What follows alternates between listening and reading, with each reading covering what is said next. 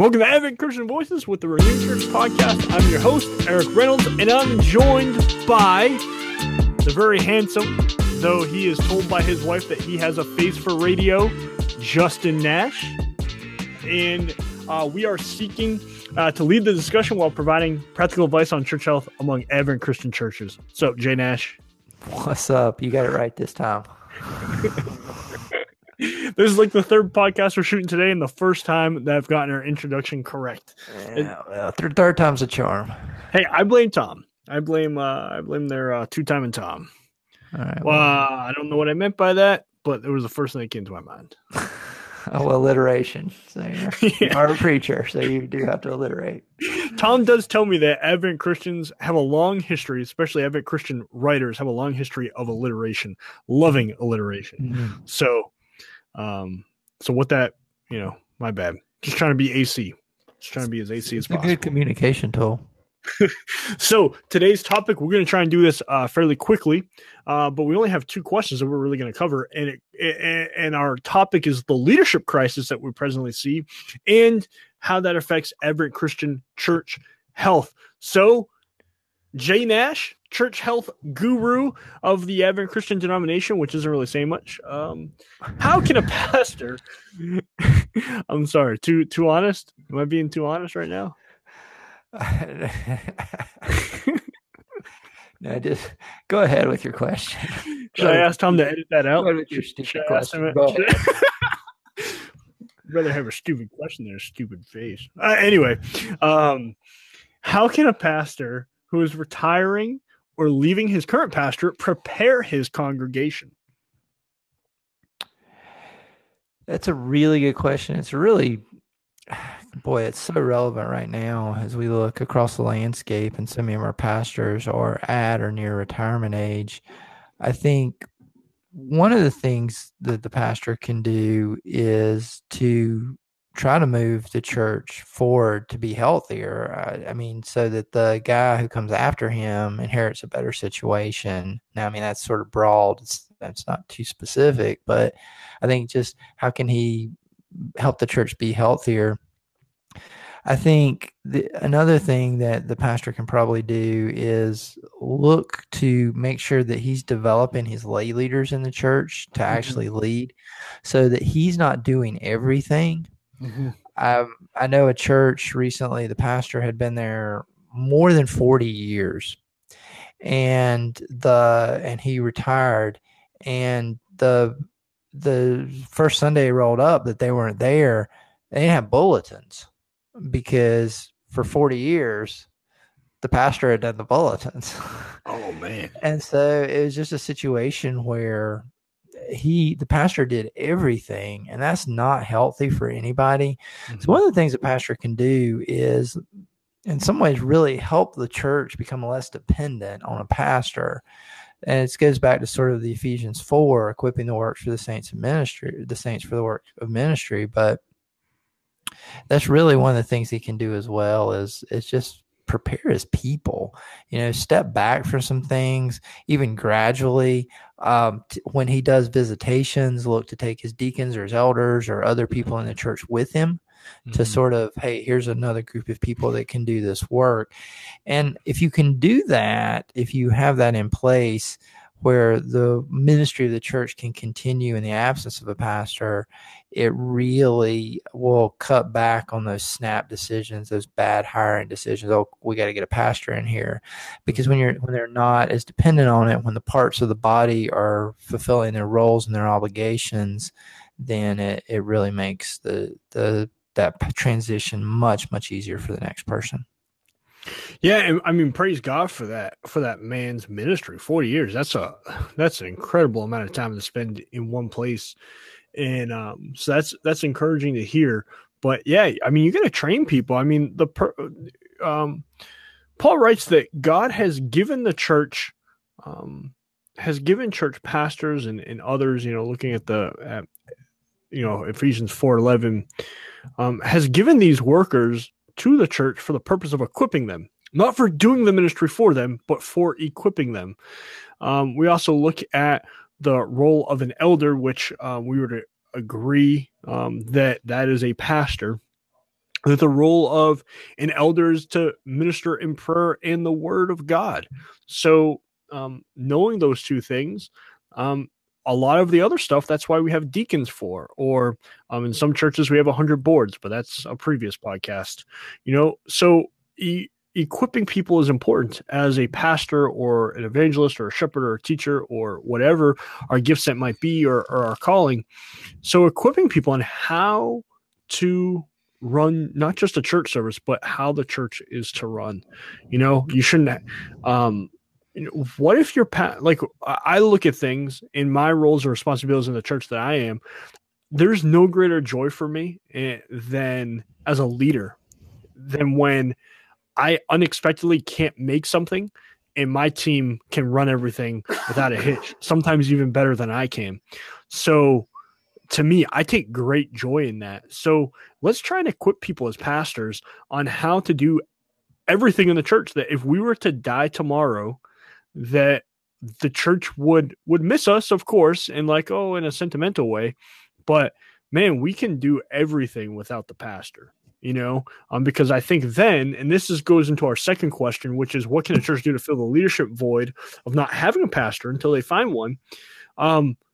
Fill those things. Like if you know how to print the bulletins, if you have a couple of elders that can actually, which I would find as a qualification as an elder, if you have elders that can actually share the word of God, who can actually preach, because those are the two pressing things I think are, really the most pressing thing week after week for many churches is, hey, we're coming up on our Sunday celebration service or whatever we want to call it.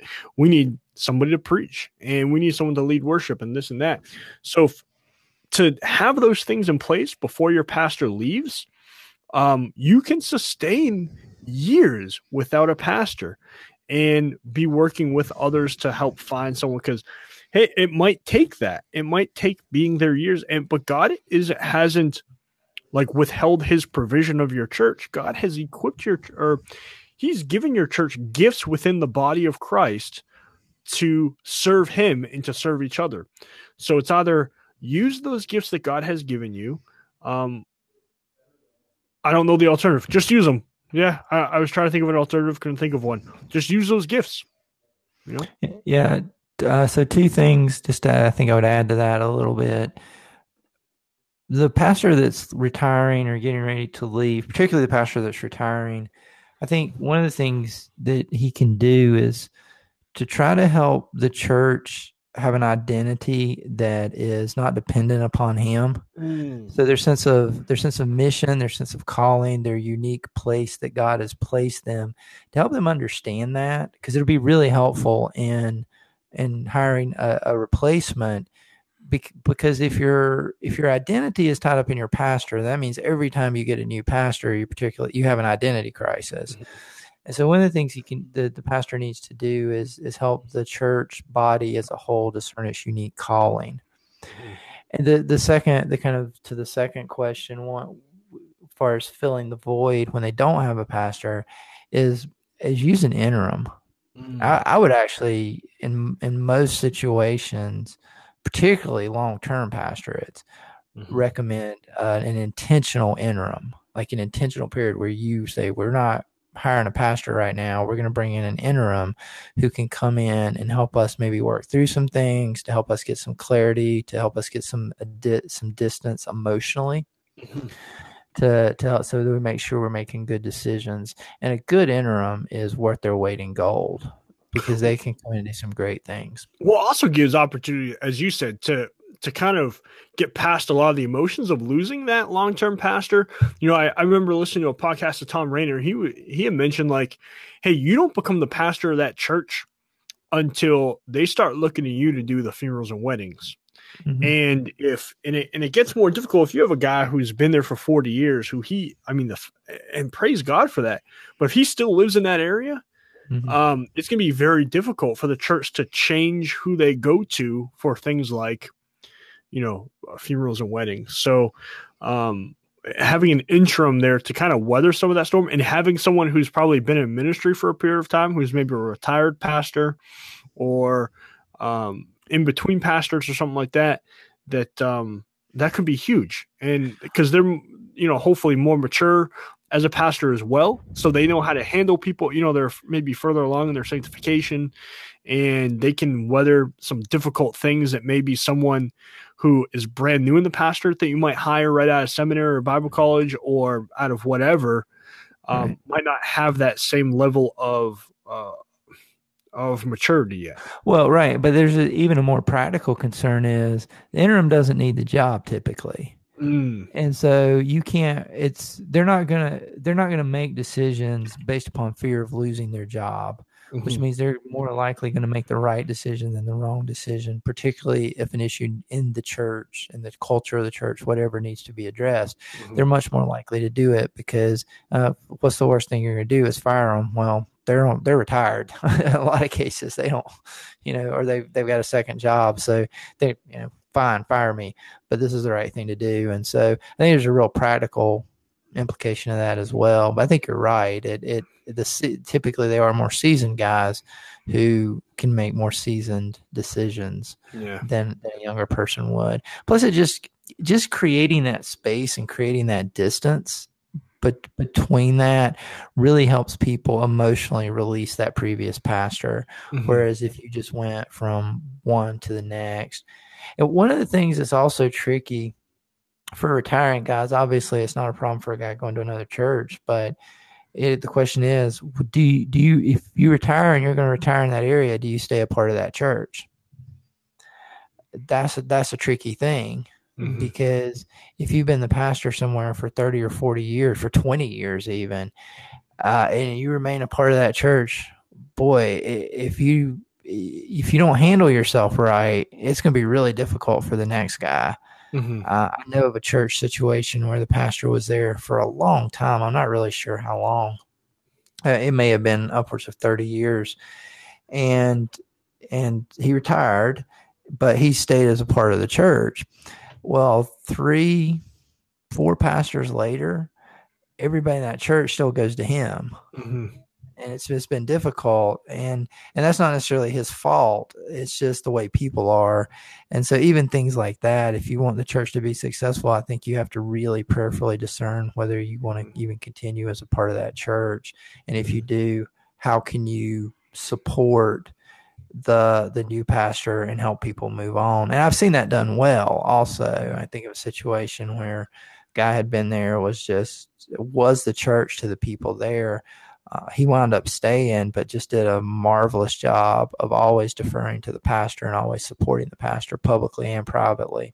So I've seen it done well, but that's incredibly difficult too. Like putting myself in, I'm only 30 years old, but if I spent somewhere for 30 years and say I stay part of this church after I retire and this new guy comes in and say there's something I disagree with or that I'm just not keen on or I'm a bit skeptical, it's going to take a great deal of maturity for me to not show that, right? Not even to not say anything, but to not show that. So for most situations, I would say you need to leave. Like you need to at least, if you're going to stay in the area, go to a different church for a year, 2 years, 3 years, whatever it might take. And hey, call up the new pastor when he comes into town. Welcome, be his best cheerleader.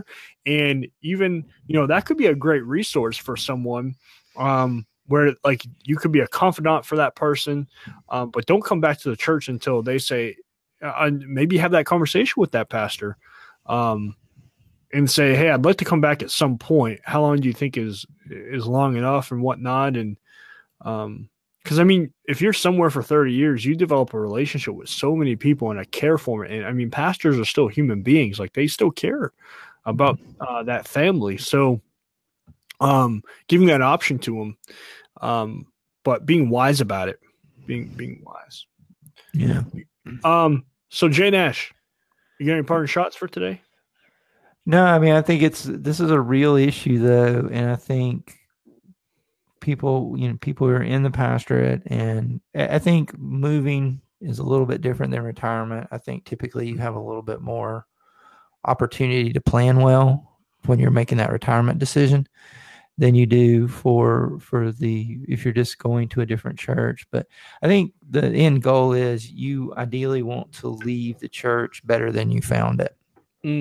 for the next person. And that's what you ought to try to do, and make sure that the church has its own identity, and identity that's not wrapped up in you. I think those things would be hugely helpful for people who are thinking about leaving. Amen. Well, it's been a pleasure today, Justin. Yep. Thanks for your time. Hey, everybody listening, thanks for joining us. We hope that this has been not a waste of your time, but you've enjoyed it and it's been edifying to you. If you have any complaints, you can email Justin at jnash@acgc.us. If you have glowing remarks, email me, ebreynolds87@gmail.com. And well, we hope to hear from you soon. God bless everybody, and take care.